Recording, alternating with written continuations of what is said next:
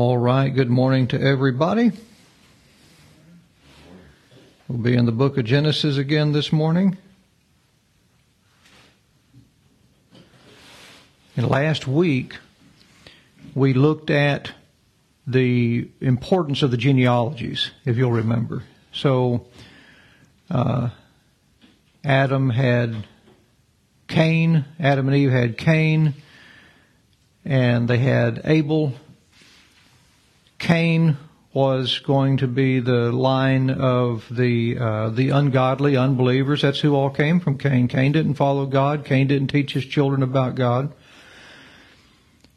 Cain killed Abel, so God replaced Abel with whom? Seth. And then began man to call upon the name of the Lord, which means they began to trust in their God, put their hope and trust in Him and the promise of the coming Savior. And so we saw that with Cain and his descendants, we had the ungodly line of men. And with Seth and his descendants, we had the godly line of men. And we saw how the Bible followed Seth's descendants, Seth's lineage. And it followed Cain's to a point, but when it came to continuing the story, the Bible story, it picked up in chapter 5, Genesis chapter 5. If you'll look there just to remind us, verse 1, this is the book of the generations of Adam. In the day that God created man, the likeness of God made he him, male and female created he them, and blessed them, and called their name Adam in the day when they were created. And Adam lived 130 years, begat a son in his own likeness, after his image, called his name Seth. And it goes from Adam to Seth, and Seth to Enos, and then it goes on and on and on until it finally gets to this man named Methuselah, and Methuselah has a son named Lamech, and Lamech has a son named Noah. And I told you then that the genealogies were very important, and remember we talked about how to tell the difference between the truth and a lie. A lie always leaves out details, so you can't piece things together, because they know if they give too much detail, they're going to get caught in their lie. And I remember one time I stopped a car, and I pulled the driver out, and I'm talking to the driver on the side of the road, and I said, "Hey, where y'all coming from?" "Oh, we're coming from Houston."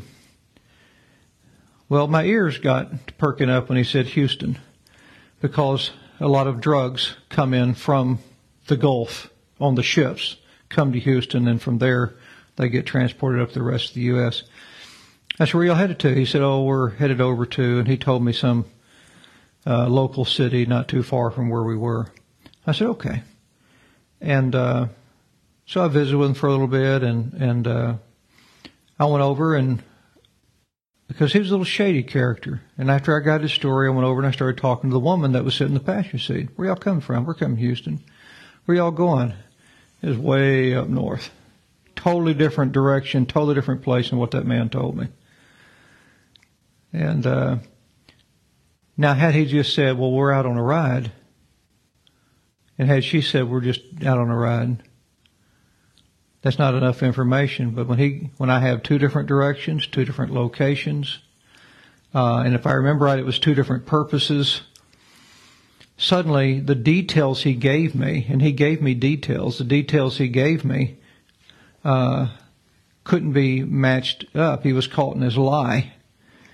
And so I finally said, "Would you mind me looking in the trunk of your car?" He said, "I don't mind at all." He said, "Help yourself." He goes, "There's only one problem. I don't have a key to the trunk." And I said, "That's okay." So I didn't tell him what I was going to do. And I went back up to where the female was. I said, "Ma'am, would you open that glove box for me?" She did, and I reached in and I punched that button to unlock the trunk. It had 66 pounds of marijuana in the back of his trunk.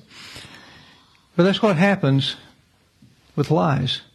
They try to leave out details or they'll get caught. The Bible truly is open to scrutiny. The Bible gives great details.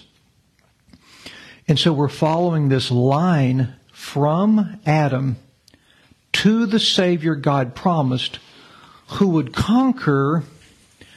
Satan was leading the pack. He was in charge of the ungodly line. The seed of the serpent. That's the serpent seed, you see? God was over this line, particularly the promised Savior was over this line. And he's going to be born through this lineage one day. And then he's going to bruise or crush the head of that line. I'll put enmity between thee and the woman, between thy seed and her seed. Okay, remember all that? All right, now, with that said, we've now gotten to this man named Noah. Chapter 5, verse 32. And Noah was 500 years old, and Noah begat Shem, Ham, and Japheth. Shem, Ham, and Japheth. Noah had 3 sons, Shem, Ham, and Japheth. And that's where the 3 main races of people came from, which we'll look at here later, but that's where they all came from. Shem, Ham, and Japheth. Now, if we'll get to chapter 6. And it came to pass, verse 1, when men began to multiply on the face of the earth, and daughters were born unto them. Now remember, this is the infancy of the human race. That the sons of God, that's these men here, saw the daughters of men, that's the women on this side, that they were fair. In other words, they were good looking. And they took them wives of all which they chose. So here's what happens. For a while, you had this line over here. And they're passing down the faith of the coming Savior and all. You have this line over here. And after a while, you had men from this line over here. Men who were responsible, like Adam. Responsible to carry on the word, the commandment of God with their family. And they began to look at women over here and they thought, you know what? These are pretty women. I can marry them. It'll be okay. And they began to marry into unbelieving people. Well, when you have women or men that are raised up in unbelieving homes and they're pagan, they don't believe in God, or they whatever, now suddenly they're raising your children. Now how are they teaching those children? They're teaching them how they want to teach. And I'll tell you, when a man and a woman believe the same, and they raise their children up where both the husband and wife have each other's back, and they're teaching the same truth to that child is so much better off than in a home where you have conflicting beliefs and confused children and the husband and the wife not having each other's back. And that's what you end up having here. And so they began lowering their standards here. The Christians, if you would, they weren't called Christians back then, but that's what they were. They were people looking for the Christ, the promised Savior, which is what Christ means. Anointed, the one chosen by God to save the world. So they began looking over here and they lowered their standards and they began intermarrying in with unbelieving people. The result was they began having children who also were unbelievers. And now the distinction between these two lines begins to blur,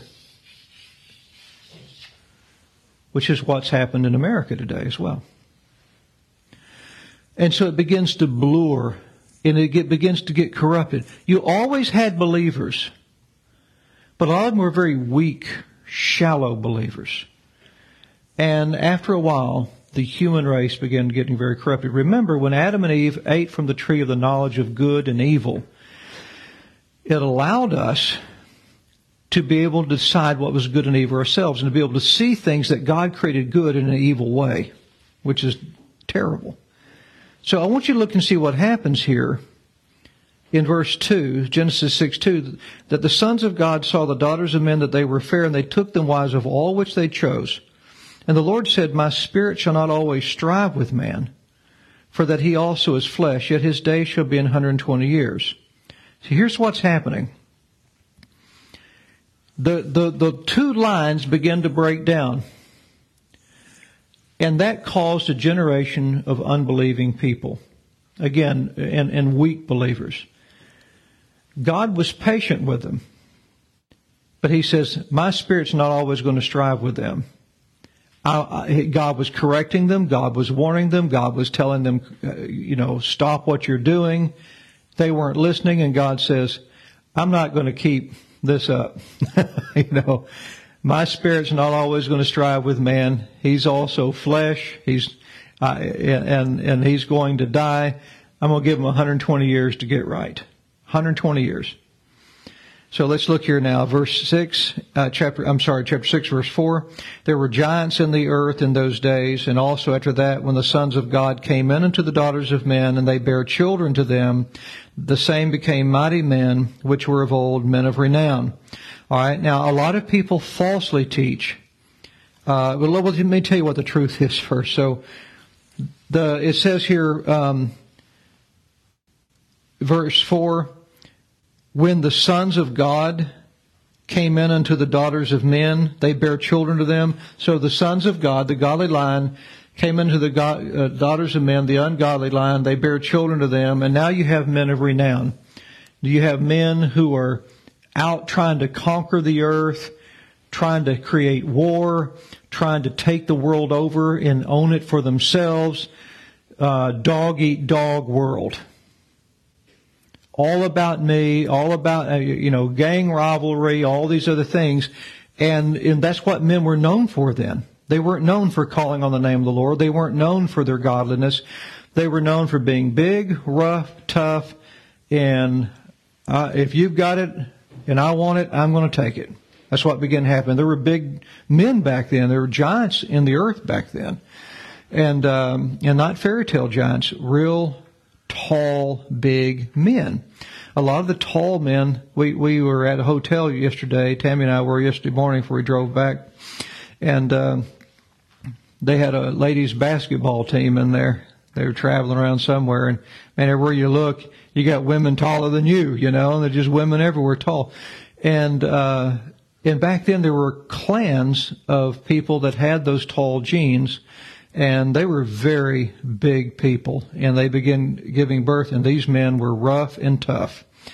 And so they became mighty men, which were of old, men of renown. Then to verse 4, look down verse 5. And God saw that the wickedness of man was great in the earth, and that every imagination of the thoughts of his heart was only evil continually. Remember, he could know good and evil. And right now, all their plans were evil. This what happened. Sons of God came into the daughters of men. The line begins to break down. Now it's dog eat dog. And everyone's tough. And everyone's out to get their neighbor. And it's a very, very rough world right now. That's what became of it. And God says, I'm not doing this. I'm going to give them 120 years. All right. Look here now in verse 6. And it repented the Lord that he had made man on the earth, and it grieved him at his heart. The word repent means to change your mind, to change your belief, your attitude about something. And so when God looked at man, when he first made man, he saw that everything he made was very good. Now his attitude has changed toward man, because man, based on his own choices, is now only evil continually. And so now, instead of rejoicing in his creation, he's now heartbroken over it. How can that happen? Very easily. How many times have women given birth to little boys and men, and the woman rejoice over the little boys, and they're happy over the little boys, and the little boys grows up to be toddlers, and they love them, and they grow up into high school, and everything's great, and the little boy gets into drugs and mischief and theft and whatever else, and next thing you know, they're ashamed of their parents, and now their whole attitude changes. They still love them. God still loves these people. But now their attitudes change toward them. All right? It now grieves them at their heart. And there's a lot of heartbroken parents out there, right? And God was a heartbroken God. So that should relate to all of us in here this morning. So it grieved him in his heart, verse 6, verse 7 now, and the Lord said, I will destroy man, whom I have created from the face of the earth, both man and beast, and the creeping thing, and the fowls of the air, for it repenteth me that I have made them. He's not saying, I wish I would have never made them. He's saying, I'm heartbroken over this. God is glad he made man, but he's heartbroken over the man he made. So verse 8, but Noah found grace in the eyes of the Lord. So God's going to destroy all man, beast, the fowls of the air, and little creeping things, the critters, the little bugs and whatever. He's going to destroy them. But Noah found grace in the eyes of the Lord. And so God's going to save mankind. He's going to save the human race. He's going to go back to destroying everybody from this line and save the godly remnant that's mixed up in this mess over here from. He's going to start back over with nothing but the believing line. Okay? So let's see what happens here. Noah finds grace in the eyes of the Lord. How come Noah did not get destroyed like the rest of the people? One word. Grace. That's it. Grace. God's unmerited, loving kindness shown to Noah. Let's look here in verse 9. These are the generations of Noah. Noah was a just man and perfect in his generations, and Noah walked with God. Perfect in his generation does not mean that Noah was sinless. Noah was a sinner just like everybody. But it meant Noah followed God with his whole heart, and is what that means. So verse 10, and Noah begat 3 sons, Shem, Ham, and Japheth. The earth also was corrupt before God, and the earth was filled with violence, which is what we described just a little while ago. And God looked upon the earth, and behold, it was corrupt. For all flesh had corrupted his way upon the earth. And God said unto Noah, the end of all flesh is come before me. For the earth is filled with violence through them, and behold, I will destroy them with the earth. All right? So now we're going to have a complete destruction of all of this line here. Everybody except for Noah and his family. And they're going to be saved from the flood by grace. This is the first time that we see salvation with the word grace in it. How did God save Adam and Eve from destruction in the garden that day? Through the death of an innocent substitute who died in their place. That was God's grace. They did not deserve that. They deserved to die like God said. But they died through a substitute. The substitute died in their place. That was God's grace. Same way with Abel. Now we're going to see God saving Noah and his family from the coming destruction of the flood by his grace. Noah found grace in the eyes of the Lord. All right. So let's see what this grace is going to look like. Look now in verse 14.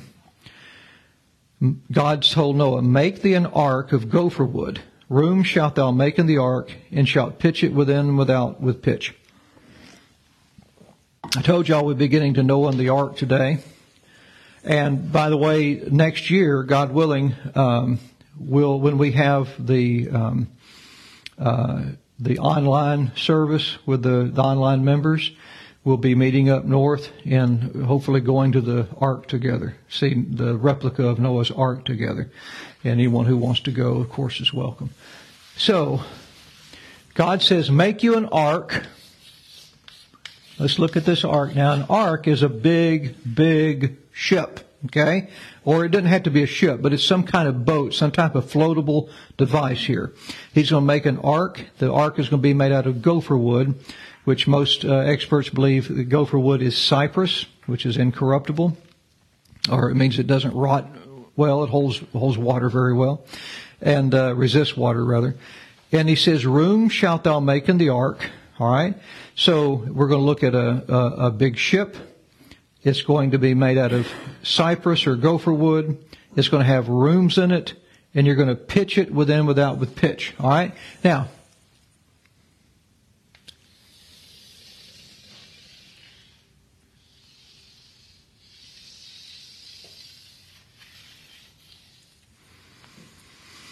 here's our ark. It's going to look something similar to this, because he gives precise dimensions on here. Precise dimensions, which is why they were able to recreate it up north with a replica. You're going to have an ark. It's going to have rooms in it. And you're going to take this ark and you're going to pitch it within and without with pitch. All right, so we're going to put the word pitch up here. Does anyone know offhand what pitch is? Yeah, it's tar. Yeah, resin. It's a natural, water-resistant, tarry substance. And they're going to waterproof it. You're going to put pitch on the outside. You're going to put pitch on the inside. And that's going to be a way of waterproofing this. In the earlier part of Genesis, we learned about a word called atonement. Y'all remember learning about that word atonement? The word atonement meant to cover. And if you'll remember, the first atonement we saw was when God killed the innocent animals instead of Adam and Eve. Then he clothed or covered them with the innocence of the one that died in their place. God atoned, he covered them. All right? Now this word pitch in the Hebrew is kapar. And as we look at the animal sacrifices throughout the rest of the Bible in the Old Testament, and when God explains how the animal sacrifices provide an atonement for the people's souls, guess what word the word atonement is in Hebrew? Pitch. Kafar. Same word. God is saying you put atonement on the outside, you put atonement on the inside. So this ark is shaping up to be what the Old Testament sacrifices were. They were pictures, they were illustrations. Just as God slew the innocent substitute and clothed the guilty people in the innocence of the animals that died in their place, that was a picture of the coming Savior. The ark now is a picture of God's grace. Noah found grace in the eyes of the Lord. And so the ark now is going to be another picture. The same way God saved Noah and his family from the flood is the way God would save you and I from our sins. Every salvation you see in the Old Testament is a picture of the future promised Savior and how he's going to save us from our sins and death. So you put atonement on the outside, you put atonement on the inside. It was the blood of those animals that kept God's judgment from reaching Adam and Eve.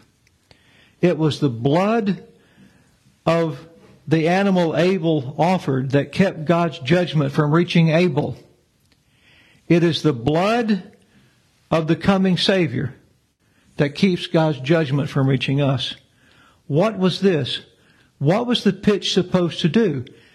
It kept the water out. How were the people going to die? God's going to bring a flood of water upon the earth. The water was God's judgment upon man. And it was the pitch that kept God's judgment from reaching Noah and his family on the inside of that ark. This is all a picture of Jesus. It's all a picture of the coming Savior. So let's watch this as we go. God says, verse 15, this is the fashion which thou shalt make of. The length of the ark shall be 300 cubits, the breadth of it 50 cubits, the height of it 30 cubits. This is a big, big ship. So let's go on. Verse 16, a window shalt thou make in the ark, to the ark, and a cubit shalt thou finish it above. So it's going to be a big ark. It's going to have rooms put in it. And this large ark with rooms in it shows us there's room for us in the promise that God gave of his coming Savior. There's going to be a window in the ark. The window's going to let light come in. Without that window, if you sealed up in this, it'd be total darkness. But there's going to be a window, because whoever puts their trust in the coming Savior, they will have the light of life. The coming Savior said in the New Testament, Jesus said, I am the light of the world. If any man follow me, he shall not walk in darkness, but he shall have the light of life. So you've got light. You've got pitch, atonement. You've got incorruptible wood, that's gopher wood, that speaks of the sinless life of the coming Savior. Let's go on and look. Verse 16, a window shalt thou make to the ark, and a cubit shalt thou finish it above, because the light comes from above. And the door of the ark shalt thou set in the side thereof. How many doors? One. Let's put this door right here. God provided only one ark for man to go into and be saved from the coming judgment. There was only one door for them to enter into. By the way, Jesus not only said he is the light of the world in the New Testament, he also said, I am the door. By me, if any man enter in, he shall be saved. Isn't that amazing? There's only one way God has given the world today to be saved from sin and death. Only one, just like the ark, only one. There was no other option for Cain. Cain's sacrifice was rejected. There was no other option for Adam and Eve. There was no other option for Noah and his family. There is no other option for us. It's Jesus and Jesus alone. It's the promised Savior and the promised Savior alone. I keep referring to it as a promised Savior because Jesus hasn't been mentioned yet in the Scriptures. But as we go, we'll see that's who it was. So we have a door, we have atonement, we have light, we have his incorruptible life through the gopher wood. Let's go ahead and look on here. He says, you put the door in the side of it. Look at the end of verse 16. With lower, second, and third story shalt thou make it.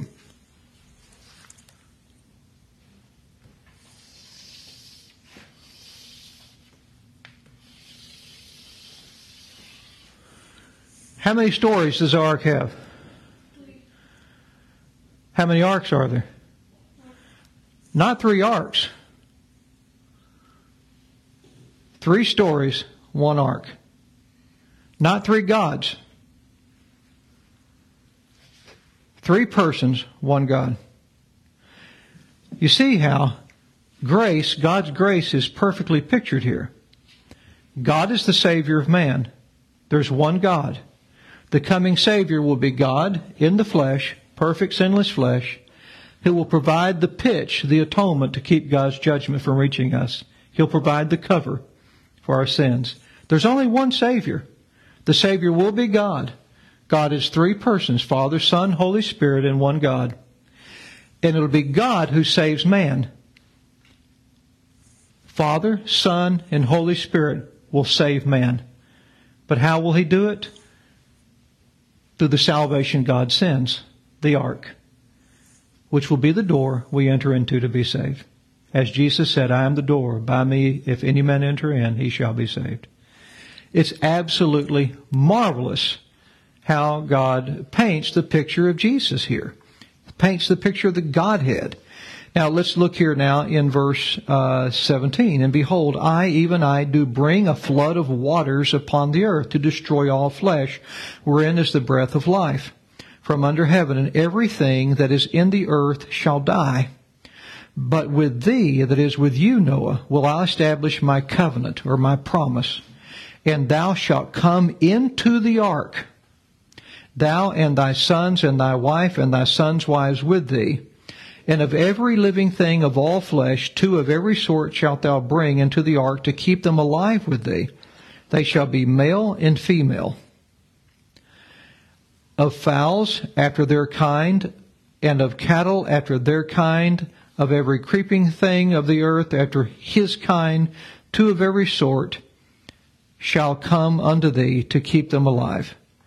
And take thou unto thee of all food that is eaten, and thou shalt gather it to thee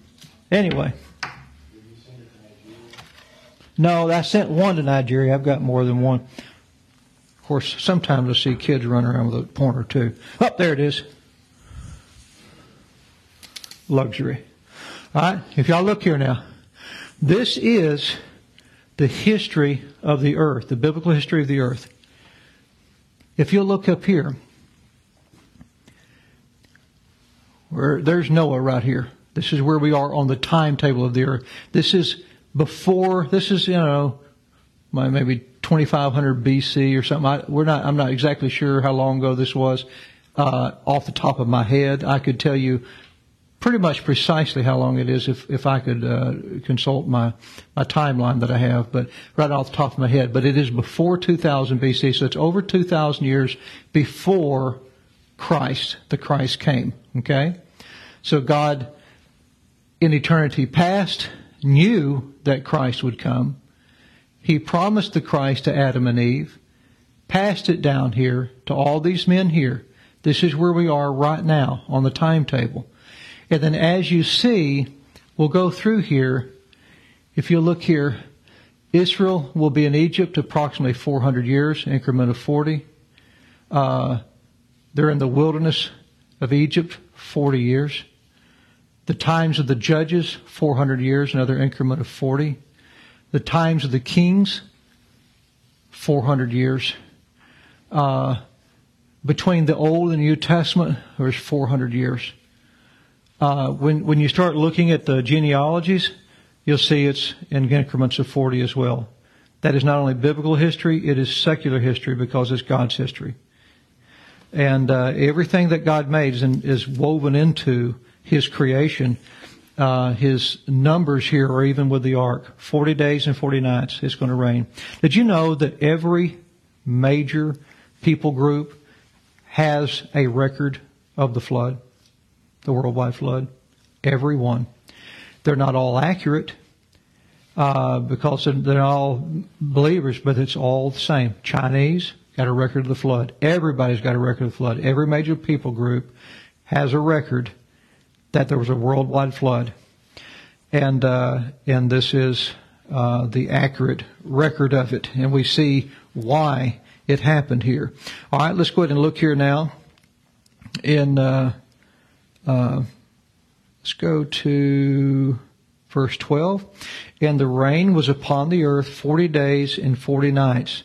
In the selfsame day entered Noah and Shem and Ham and Japheth, the sons of Noah, and Noah's wife, and the 3 wives of his sons with them into the ark, they and every beast after his kind, and all the cattle after their kind, and every creeping thing that creepeth upon the earth after his kind, and every fowl after his kind, and every bird after every sort. And they went in unto Noah into the ark, 2 and 2 of all flesh, wherein is the breath of life. And they that went in male and female of all flesh, as the Lord had commanded him. Look here at the end of verse 16. And the Lord shut him in.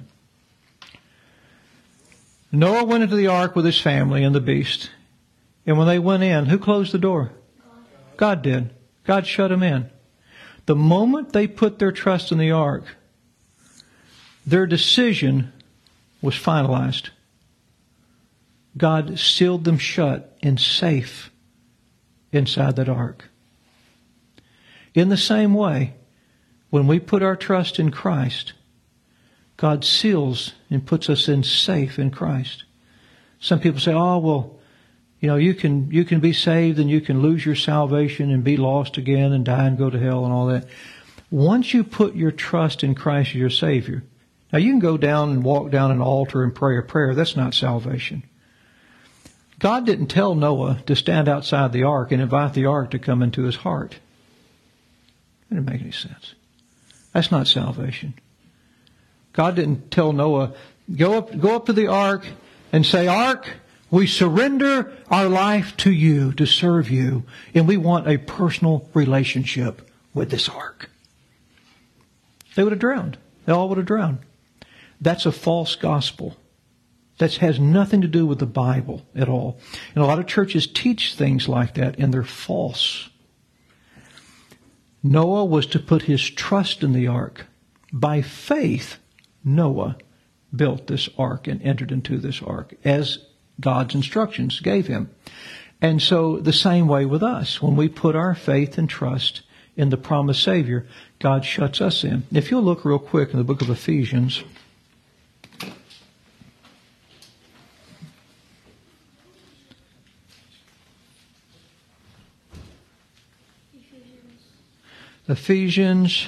Just a minute.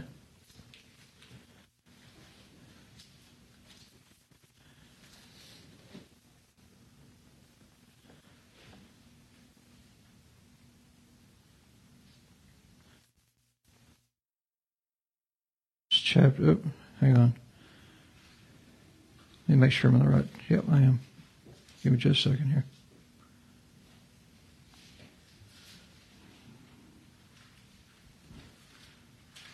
Chapter 1. To me a minute to find it.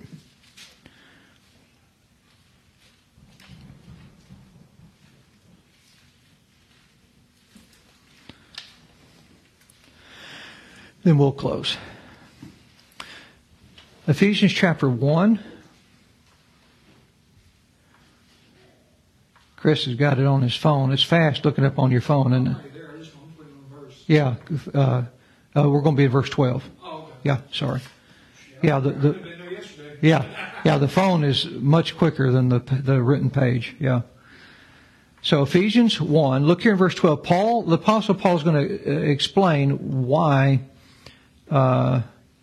he was saved. That we should be to the praise of His glory who first trusted in Christ. How was Noah and his family saved from the flood? They put their trust in the ark. They believed God's promise concerning His salvation that He provided them in the ark. So they staked their lives upon the ark. Right? We still got one turning over there. We'll give her, there you go, give them time to get there. So they staked their lives upon the ark. They didn't say, well, you know what, we'll go up and climb up a high mountain. We'll climb up in a tree. We'll build a big tree house or a big tower and we'll climb up into it. They didn't do that. They had to make a decision how they were going to escape that flood. And they made the decision to risk their lives upon the promise God gave them and say, we're going to stake our complete trust in this ark that God provided. In the same way that they trusted in the ark, Paul said in verse 12 that we should be the praise of His glory who first trusted in Christ. The apostles were one of the first ones to trust in Christ. They staked their soul's eternity, eternal welfare upon the promise of Jesus Christ and the atonement He made. They could have been like the other people in Noah's day. And we'll find out as we finish this up next week. The majority of people didn't get in the ark. Only Noah and his family got in. The rest of them, they didn't believe. And I'm sure when it started raining, they climbed up mountains. I'm sure they climbed up trees. I'm sure they got on top of their houses. I'm sure they tried all sorts of ways to be delivered from that flood. And all of it failed. The only people who were delivered were the ones who put their trust in the salvation God provided, which was the ark, which was a picture of Christ. And the Apostle Paul said, we have trusted in Christ. We are not trying any other way to be delivered from sin and death. We're putting our trust in Christ. Now watch now. Verse 13. In whom, Paul tells the Ephesians, in whom ye also trusted. Ephesians 1:13. The Ephesians also had trusted in Christ. And look what he said. After that ye heard the word of truth, the gospel of your salvation. So after the Ephesians heard the gospel, which means good news, after they heard the good news of their salvation that Christ provided, they trusted also in Christ. In whom, look down middle of verse 13, in whom also after that ye believed, say it with me, ye were what? Everyone there? Yeah, ye heard the truth. Go to verse 13. I want to make sure y'all are all with me. Is everyone in Ephesians 1:13? All right. In whom also that in whom you also trusted after that ye heard the word of truth, the gospel of your salvation, in whom also after that ye believed what?